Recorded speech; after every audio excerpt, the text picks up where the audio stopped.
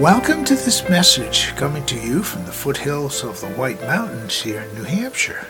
Today's podcast is titled, A Benefit from a Snowbound Day. One of the benefits of being snowbound. We're not going anyplace for the day. My wife made some banana bread. And you talk about the joy of the preparation, the smell of it baking in the oven, seeing it coming out, and then cutting and eating a warm piece. Doesn't get much better than that on a snowy day.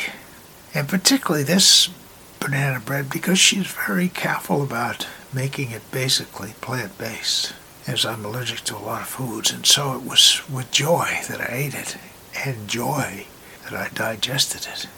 A lot of things to be grateful in life. And when we focus on the positive and the good, whether it's the banana bread on a snowbound day, or just a thought or a well-wish from someone, goes a long ways towards helping move through the snowdrifts of life.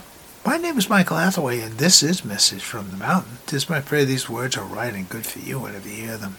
Thank you so much for listening.